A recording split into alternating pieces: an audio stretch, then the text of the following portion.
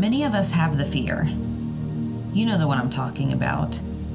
It's the fear that makes you peer out the shower curtain into the bathroom because you're worried that someone has snuck in to hurt you while the hot water streamed down your head and thundered in your ears. It's the tingling notion that some stranger might hurt you as you walk the mere 15 yards from your car to your home.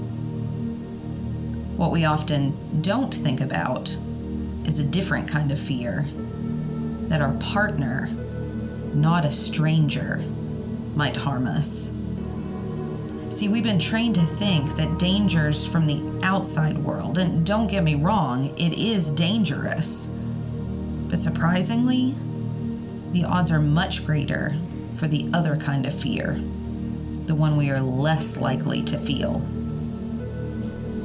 In fact, according to an article published in The Atlantic on July 20th, 2017, a report from the Centers for Disease Control and Prevention revealed that greater than half of the women in America who are murdered do not die staring into the eyes of a stranger, but into the eyes of her current or former significant other. While the stranger tales are the ones we likely hear in a lot of news stories and are played out on the movie screen, the fear is perpetuated by something after all. That same study by the CDC revealed that only 16% of all female homicides are committed by strangers, a rate only slightly higher than homicides committed by parents of their children. After all, frustrations rise higher with those we care most about. It seems that some partners take till death do us part far too literally, as could be true in our case today. And anger, rage, murder, they unfortunately do not discriminate by age. This is the story of 69-year-old Virginia Douglas.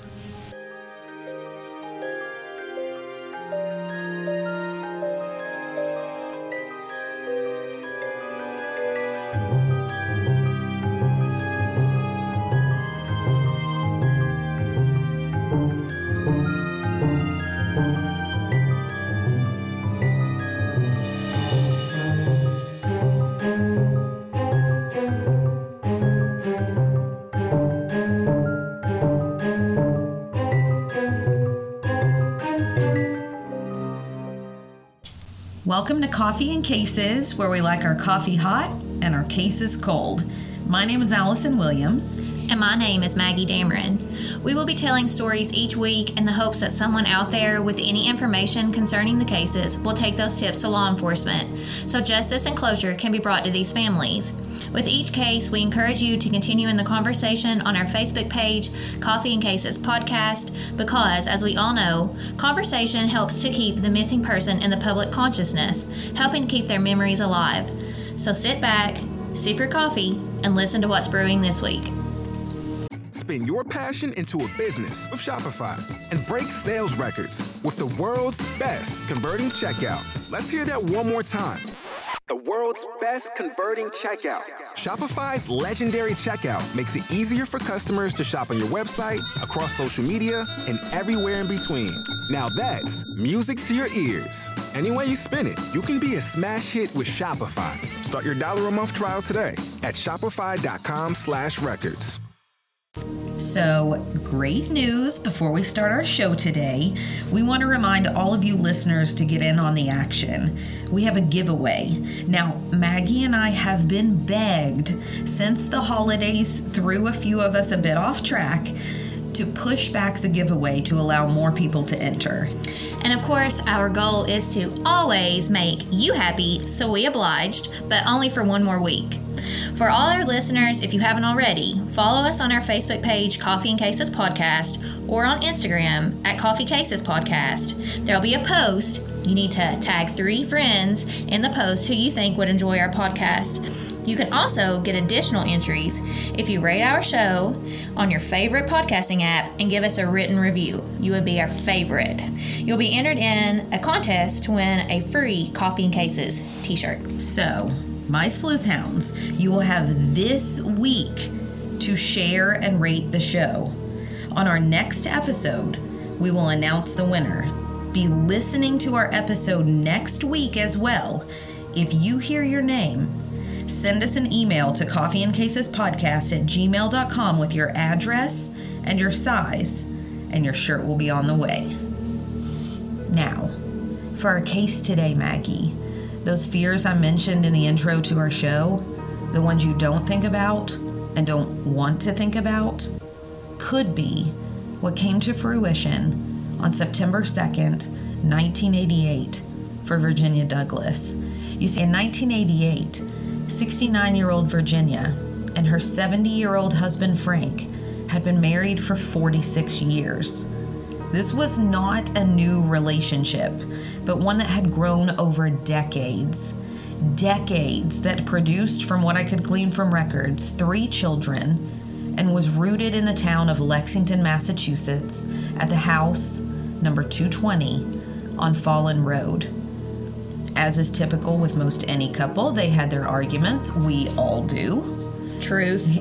I do love Anthony a lot, though. I love Rodney, too. But, I mean, all couples are going to have arguments. And just the day before, on September 1st, the couple had been bickering about something. Usually we forget why, right? True. Yes, which is why, according to Frank, he felt they needed to do something fun. Something spontaneous. Something more akin to the actions of younger people. And take a weekend trip to Bar Harbor, Maine. Now, being from Kentucky, I was not familiar with Bar Harbor. I'd never even... No, I don't know. Didn't know that was a place. Yeah, heard of it.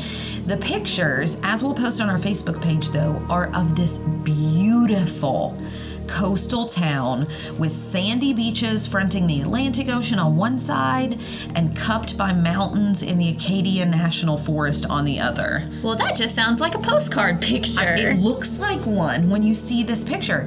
So it's easy to see why this had been their destination. Unfortunately, neither Frank nor Virginia made it there. The drive from Lexington, Massachusetts to Bar Harbor, Maine is nearly 5 hours. So, since Frank reported that they left for this spur-of-the-moment trip at 8:30 p.m., it made sense that their dark blue 1987 Oldsmobile Cutlass pulled into the hotel in South Portland, Maine at around 10:30 p.m. to stop for the night, getting about half of the trip under their belt. This is weird to me that they left at 8:30. Anthony and I are early morning people when we are going on a trip. So we're waking up at like 4 a.m., 5 a.m. just to get on the road. Oh yeah, Rodney and I do the same thing. I would so much rather sleep and then just get up early and get all the drive over with. And I'm going to get to that 8:30 p.m. leave time a little bit later. We don't know much about what happened in the meantime, but the next stop the couple made was in a small town in Belfast, Maine, about a 2-hour drive from the hotel where they'd stayed the night, and only a little over an hour away still from their final destination of Bar Harbor.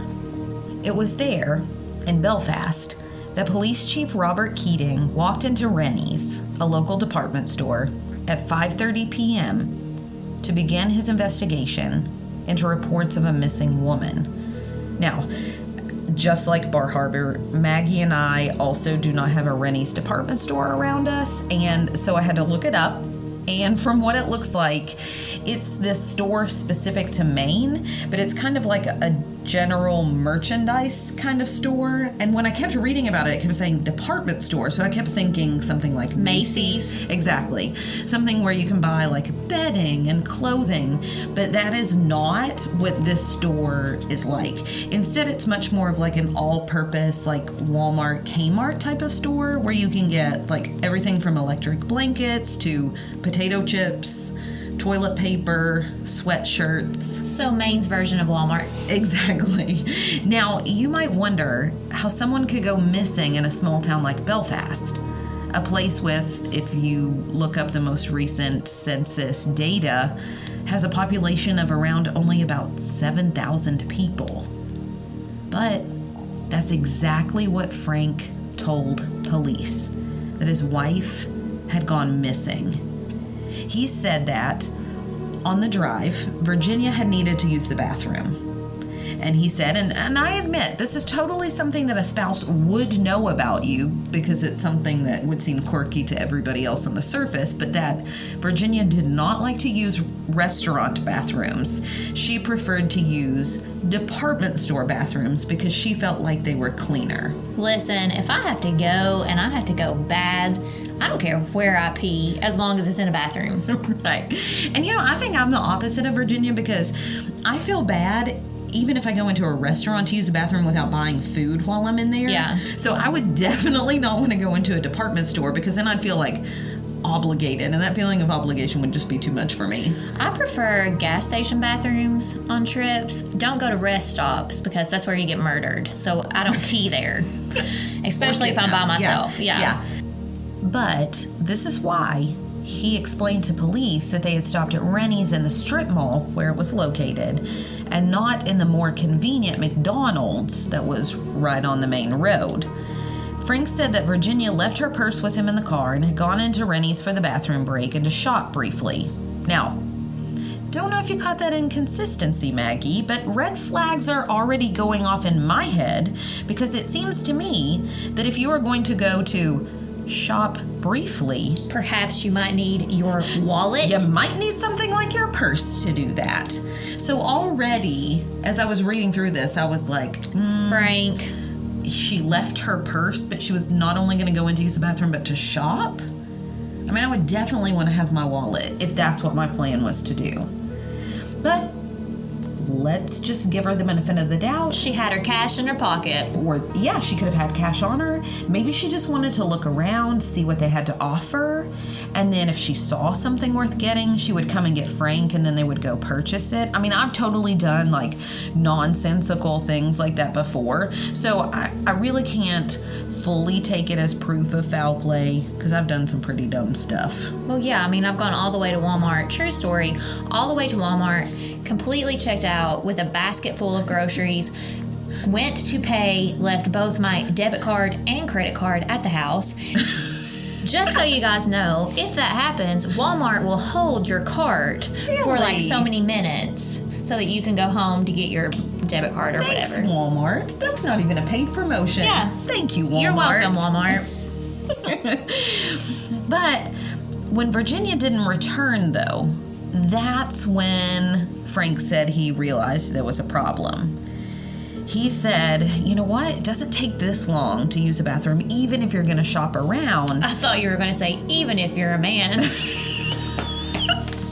think men take longer in the bathroom sometimes. They tend to play on their phone a lot more, I feel like, when they use the bathroom. We just get in, get out, do the business, done. I got things to do. Right, I know. Well, Frank said that he started to get worried about her. So he said he went into the store and he began asking people if they had seen his wife. No one had. Was he just showing a picture? Or like have you seen this lady? Describing what she looks like, you know.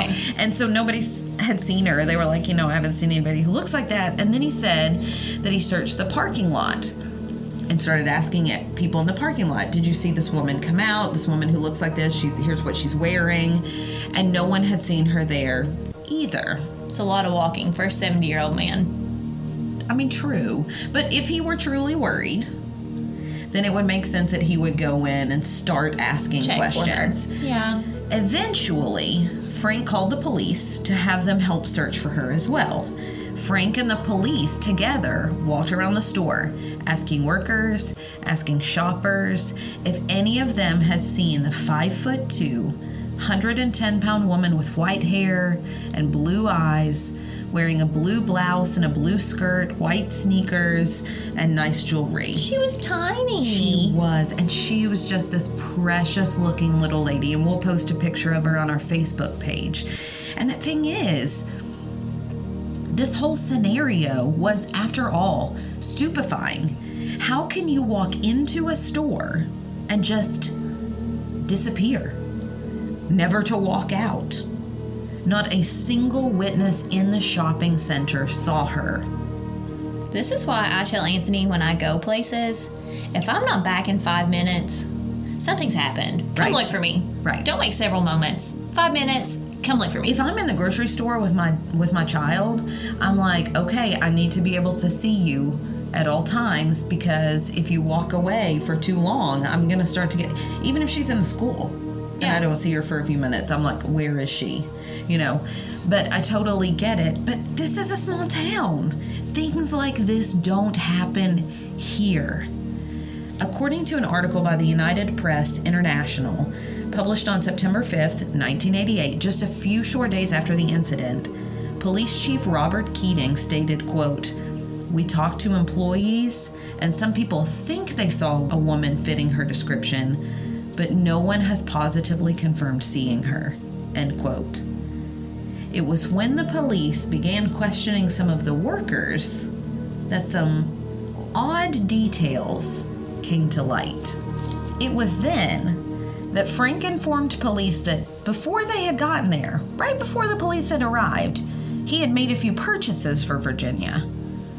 So he's paused his searching for his wife to buy a few things for her, Maggie.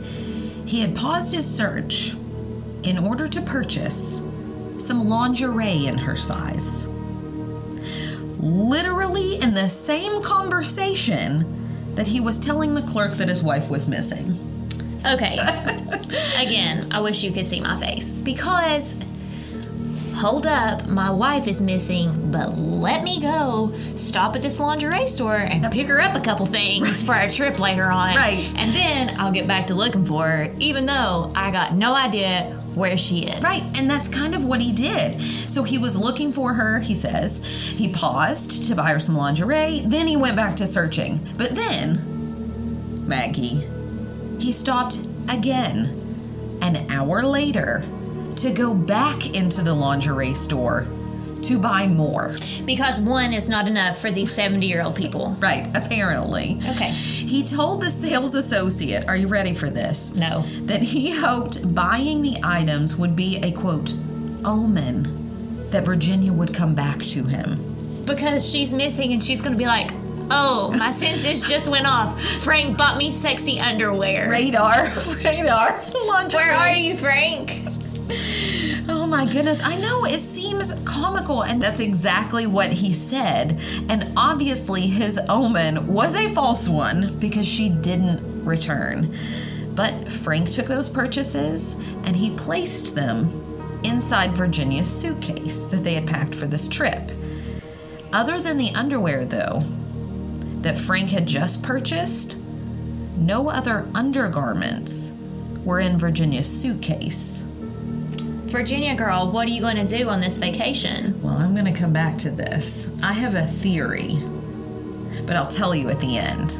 Now, I don't know about you, Maggie, but again, that seems odd. Well, I will tell you one time. Rodney and I were going to go on vacation, just a weekend trip, and I had packed all of our bags for us to go, and he had gotten home from work that next morning. We were just going to leave as soon as he got home from work. And so I had everything packed the night before. He got home. I was so excited for the trip. I was like, okay, I got our coffee ready. I made us breakfast, this breakfast sandwich. Let's grab it. Let's go. We get in the car. We're driving. We're like, I don't know, 2 hours into a 3-hour trip. And I looked at him and I was like, did you grab the suitcase that was in the bedroom floor? And he said, no. Did you grab it? And I was like, nope. And so we had to go to Walmart and buy, we're back to Walmart. We had to go to Walmart and buy toothbrushes and underwear and other shirts and everything we needed. So Anthony and I did that on Christmas, but I have a cousin that when she was little and she would spend summer with, not all summer, but part of the summer with my grandma, who we call Mammy. She never packed underwear when she came to my Mammy's house. Really? But I mean, she was small. Okay. And It's because my mammy would take her to like this local store that was called the Dime Store because everything was cheap there, and buy her like those cute little girl panties that had the lace on the back, you know? Oh, yeah. And so she would say she always left her underwear at home, so mammy would buy her pretty panties. That's what she called them. Oh, well, maybe Virginia wanted some pretty panties. Right? Maybe she wanted some. Maybe that's what she wanted Frank to get her, right? But and that's the thing too. Like, if it is something like that, okay, we can explain away his behavior. But if you're packing a whole suitcase, if she did pack it with her clothes in it, I'm not going to pack everything else but forget, as an adult, my underwear. Oh, when I go on vacation, I'm like, I'm gone 5 days. Let me pack 15 pairs of underwear. Let's pack some extra.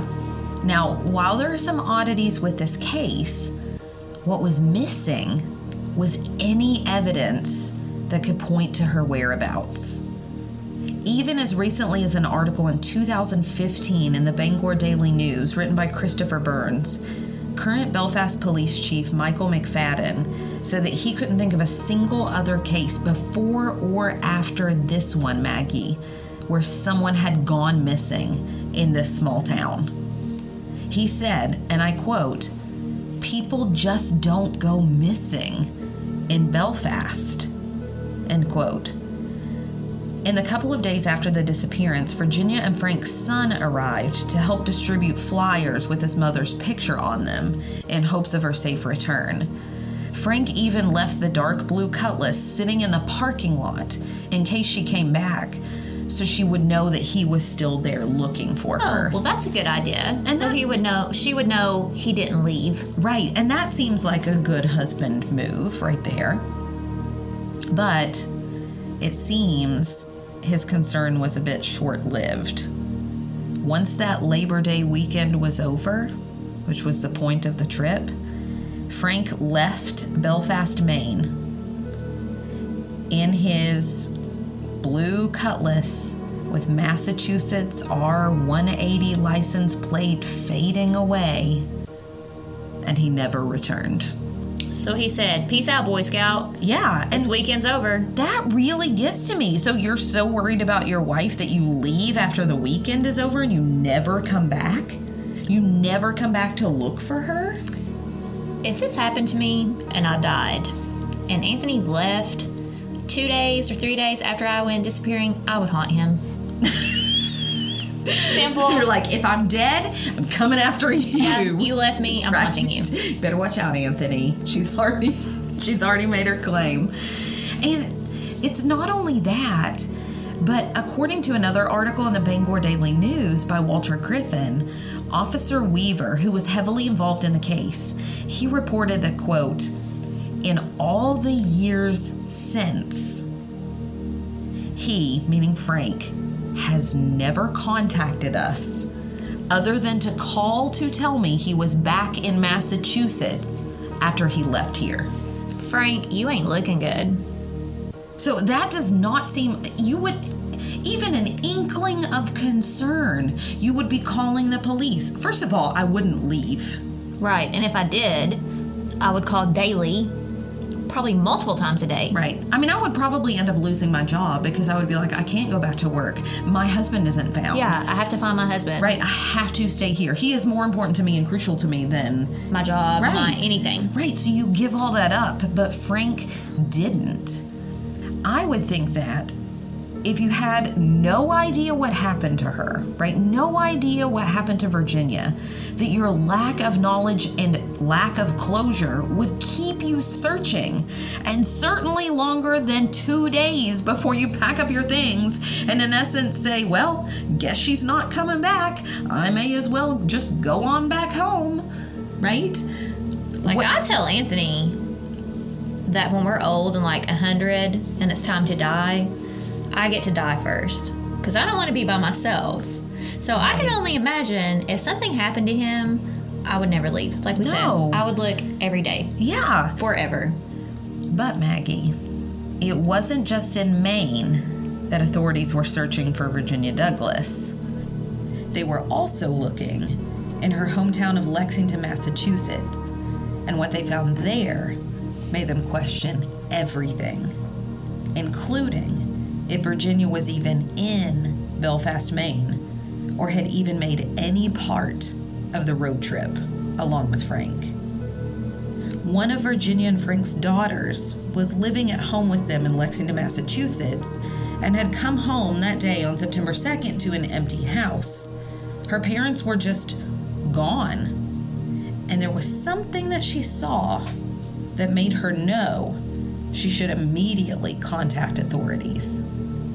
The police have still not revealed all of what was collected from Virginia and Frank's home, nor what their daughter said to them in her conversation. Again, this investigation is still ongoing, and we get it. But we do know that they collected a blood-stained piece of carpet, as well as, and this is according to that same Walter Griffin article, quote, clumps of human hair from the back steps. Ew! The Charlie Project website clarified that the blood on the carpet was positively identified as Virginia's, and they said that the hair was found, quote, under a doorstep. So I don't really know if it was on the back steps or under the steps, but regardless, Her hair was ripped out of her head. yes. And nothing that I read said about anything about how much blood was on the carpet, but I would guess if they're cutting out pieces, it would at least be not a drop. Yeah, it would be significant. Right. And nothing that I read either said how much hair equates to clumps. Or But it's even, not like one or two strands.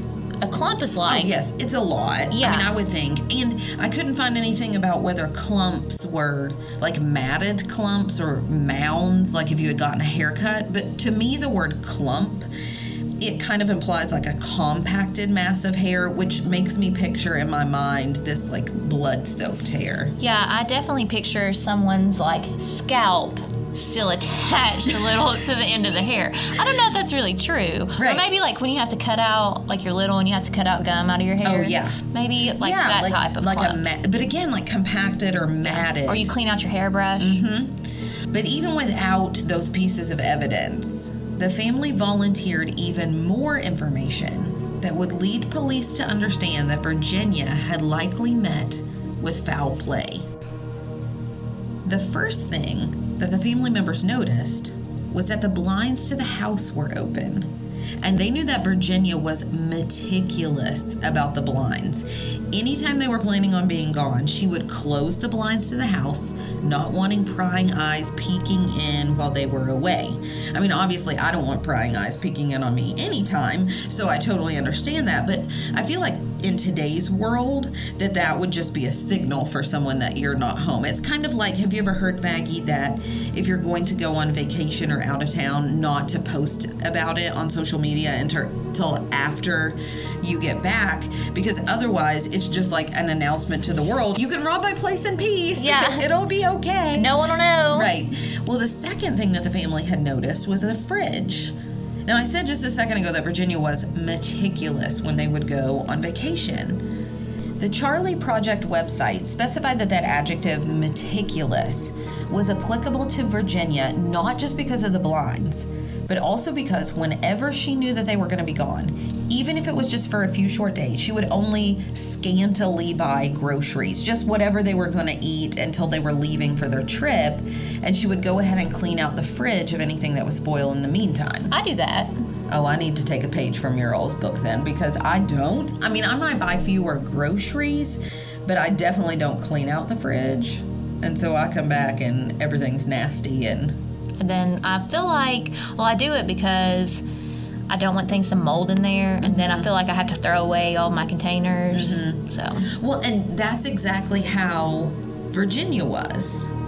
But what her family saw was a fully stocked fridge. And when they saw that, Maggie, they knew that is not like Virginia.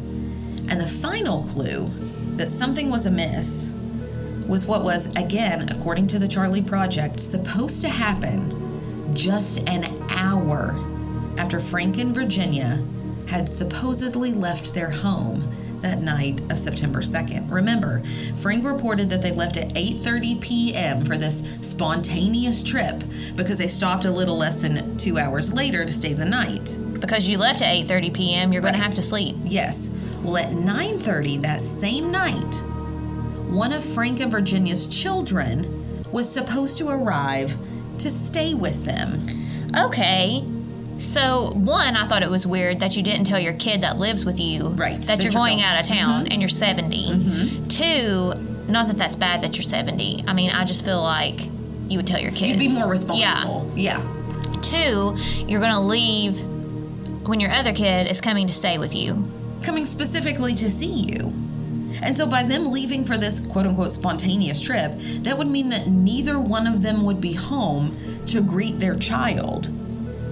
The family said, just as they did when confronted with the other details, this is not Virginia.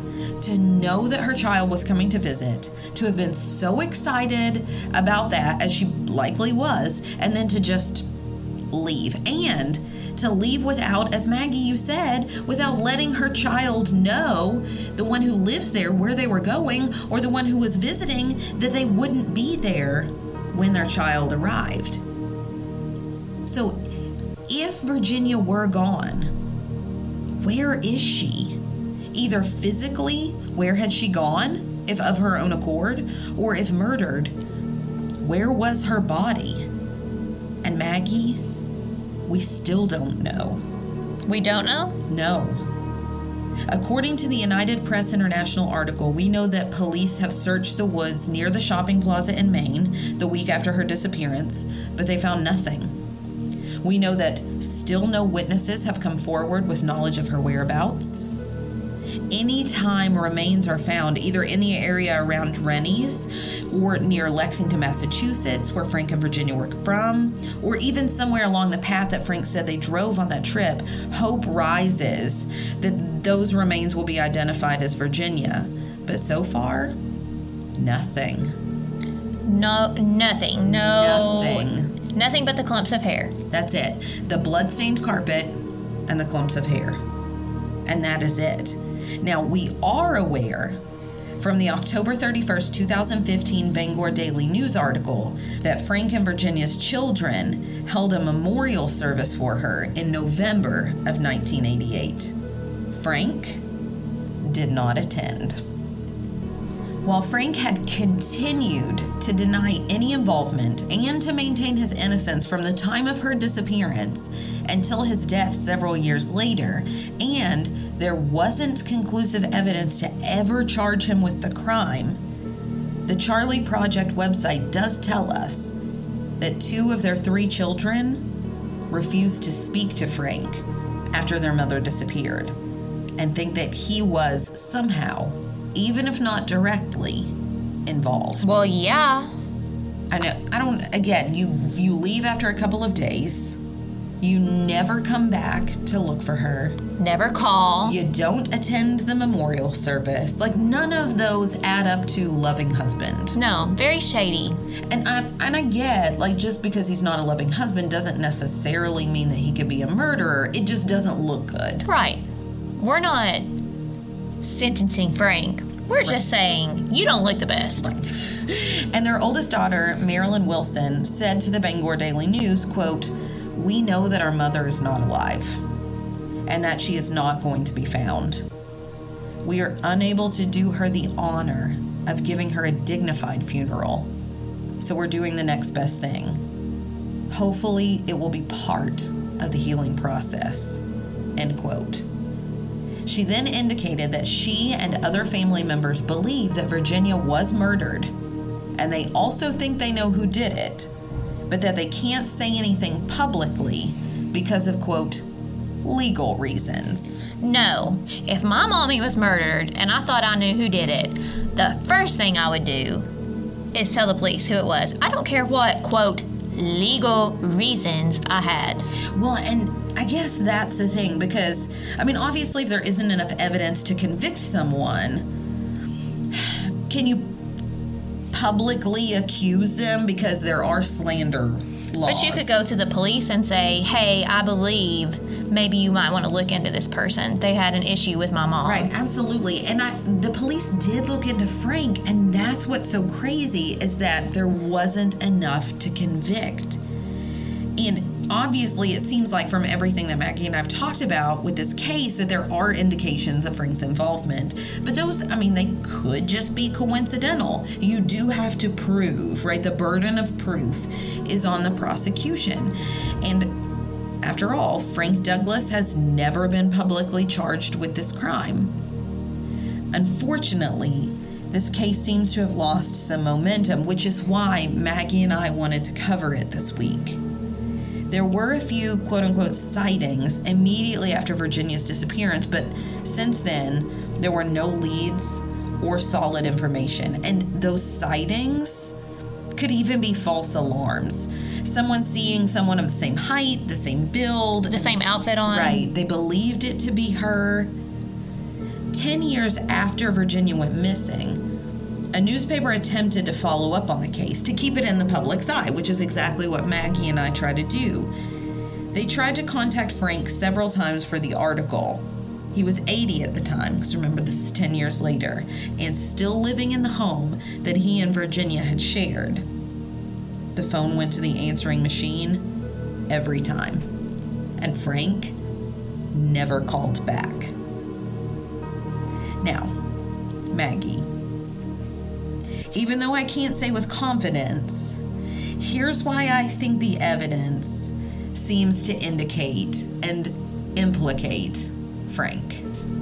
Number one, Frank was a retired banker and a New England Merchants Bank vice president at that, which means I would think that he would be money savvy. And maybe this is because I'm an English teacher and I like to be much more figurative and creative. I think of math people and money people as very rational. Okay, I had this conversation with a student today. I have bus duty in the morning, so I get here really early. So today, one of my kids stopped and talked to me for a little while after his bus got off, and he was saying he solved a Rubik's Cube. Okay, I cannot solve a Rubik's Cube. I've literally watched YouTube videos. I cannot do it. And I think it's because I don't have that mindset. I have an Englishy mindset. I don't have what is that, an analytical mindset or something like that? No, I can't do things like that. Well, and here's what I mean, and here's why I'm connecting this to this case. Number one, for the rational part. I told you I'd come back to it. Who leaves for a long drive after dark? I hate driving at night. The glare of the headlights, it makes it so hard for me to see. Half the people don't turn their bright lights off. And I'm pretty certain that this is a problem that only gets worse with age. Right. I don't like to drive. I'm not even 30 yet at nighttime. No. And I have good eyesight. So who would choose to drive at night at 8:30? Number two is for the financial element. Who would leave, again, I'm going back to the 8:30 at night. Who would leave at 8:30 at night, especially knowing your child's going to be getting there an hour later, but leave at 8:30 only to have to stop for the night at 10:30 and pay money for a hotel room? When you could just leave the next morning from your own home and save money. Exactly. Because it's only 5 hours away. It's not that far. I drive to my mom's house. It's 3 hours away. And that just seems like, I don't know, nonsensical spending. I understand if you have a 20-hour drive and you're like, okay, I'm going to get half of it done. I'm going to drive for 10 hours, stay the night, instead of driving 24 hours straight. But if you only have to drive 5 hours, I don't know why you wouldn't just leave at 7 in the morning. Because in my thinking, in my understanding of this case, they wanted to get to Bar Harbor, at least I would, early in the day to fully enjoy the weekend. You only have a long weekend anyway. And if you could leave your house at 7 a.m. and be in Bar Harbor by noon to enjoy lunch and the rest of the day, I don't understand why that wouldn't be the best scenario. My next question is this, and I bet you didn't think about this, Maggie, and it's related to the timing of everything.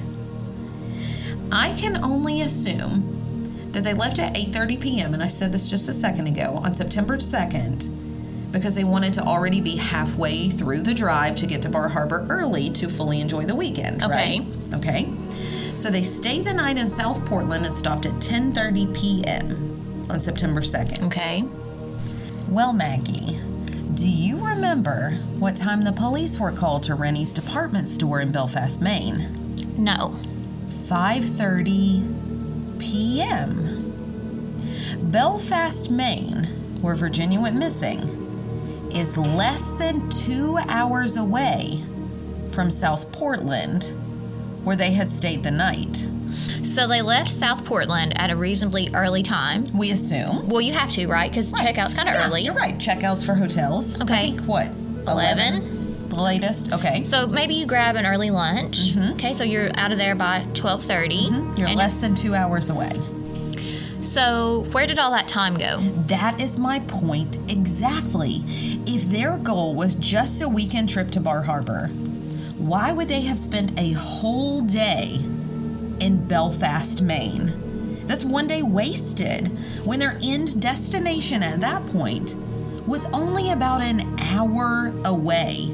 That does not add up to me. I mean, were there like fun things to do in this town, like a museum they wanted to go to? It's only 7,000 people. Okay, so this no. is a small town. So why would you have spent a whole day when you have limited time anyway? You're an hour away from your end destination. You are wasting time. But the problem is, again, since no convictions were made, even with blood evidence on the carpet of the home and the clumps of hair on the back step, which obviously needs some form of explanation if we're to believe that Virginia was abducted in Belfast, Maine, we have to wonder, was it Frank? Because no convictions have ever been made. No connections to like the hair, why it could have been there, anything like that? Not that I have seen in anything. How could there not be enough evidence of her death in the house and signs as to who committed a crime enough to convict unless he didn't do it? But what's odd to me is, so Frank says she was abducted in Belfast, Maine when she went into Rennie's department store. But there's no evidence of Virginia there anywhere. No sightings. No sightings. Except for the couple who maybe somebody looked like her. In the home in Lexington, Massachusetts, there was the blood on the carpet and the clumps of hair, but again, no convictions were ever made. And I guess I just find it hard to believe that if the murder were committed in the home, that there wouldn't be more evidence found in the home enough to convict. Yeah, there would be more than maybe just like the few spots of blood if she had died in the home. Right. And besides that, Maggie, what kind of psychopath would it take to kill his wife and then pack her suitcase for a pretend trip? This case is baffling me. So much of it does not make sense. There's, again, that act of like, I think of somebody, taking care of somebody or packing a suitcase for them as a caring act. And so that's why I can't wrap my head around this idea of... That you were so cuckoo that you were like, I just killed my wife, let me pack her suitcase so I can maybe get away with killing her. Yeah, and like, why that story if you're going to make it up? Why not just say that she left or something like that instead of this elaborate story, if it is a lie? But if we're to believe that Frank is that kind of murderer, maybe he realized on the drive that even though he packed her things, he forgot to pack her some underwear, which is why he had to stop to buy some, hence the stop at Rennie's in Belfast, Maine, and he only admitted to having bought the underwear because police were questioning the sales clerk. I mean, it's still going to look fishy, though, that that's the only underwear in her suitcase. But if the police hadn't questioned the sales clerk... Oh, I guess he could have just, removed the tags or something. They would have never known that was new underwear and not something that she had packed. But, to play devil's advocate, though, if he were that kind of murderer, if he were meticulous enough himself to pack a bag, why wouldn't he have cleaned up the blood on the carpet? Yeah, threw away the clumps of hair. Right, yeah, disposed of it less haphazardly than just on the back step or under the back step or wherever it was. So superficially, I think Frank looks kind of sketchy. But then when you really start kind of diving into the parts of the cases, you're like, maybe it wasn't Frank. Or maybe he was somehow involved, but not the sole person involved. Right. And why wouldn't he have waited for a weekend when the kids weren't coming to visit? Yeah. Now, it does seem odd, though, even if we believe Frank, that they would decide to just go on a spontaneous trip with him knowing. So that part makes me think, oh, did he forget that the kid was coming to visit? Right? And maybe so that wouldn't have stopped him if he were. So maybe why their kids couldn't say the name of the person that they believed could have been involved was perhaps they were involved in something kind of shady, and they didn't want to let the name come out. So Frank kind of covered up for this person to protect his own self and his family, maybe? It could be. And the thing is, so he does look guilty. But could it also just be the universe playing some sadistic joke on Frank Douglas and making it look like he committed a heinous crime for which he's truly innocent? Sounds like to me, we're never going to know. We aren't. Walter Griffin's article in the Bangor Daily News tells us that Police Chief Alan Weaver says he thinks of Virginia every time bodies are found, or sadly, when vultures are circling. In fact, in that article, Weaver said of this case, quote, "It's one of the oddest I've ever encountered. Through all the investigation that's been done, I have never been able to find any clear or precise evidence to lead me to believe she was or was not in Belfast," end quote. For him and for us, the unknown is the hardest part. And unfortunately for Virginia and her family in missing person cases, time is the most critical factor. We know from television shows that the first 48 hours are the golden hours when most cases need to be solved. Because, as more time passes, evidence gets contaminated, crime scenes get disrupted, and memories fade. Not the memories of the missing person's family. Those can seem stronger than ever. But for those who witness someone having to do with a crime or hear snippets of conversation. In fact, searches are still being conducted in both Massachusetts and in Maine for Virginia Douglas. Anyone with any information about this case is asked to call the Maine State Police at 207-624-7143. So, listeners, when we have so much unknown, we tend to turn to the known. We know that Virginia and Frank had argued the night before this impromptu trip. We also know, according to that CDC report on homicide and domestic violence mentioned at the beginning of the episode, that, quote, about a third of the time, the couple had argued right before the homicide took place, end quote. And we also know one more thing.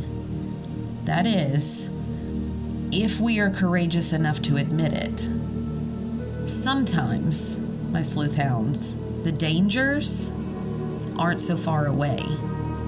Sometimes they're lying right next to us.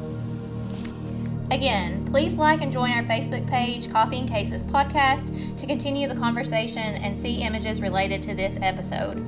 As always, follow us on Twitter at Cases Coffee, on Instagram at Coffee Cases Podcast, or you can always email us suggestions to coffeeandcasespodcast@gmail.com. Please tell your friends about our podcast so more people can be reached to possibly help bring some closure to these families. Don't forget to rate our show and leave us a comment as well. We hope to hear from you soon. Stay together. Stay safe. We'll see you next week.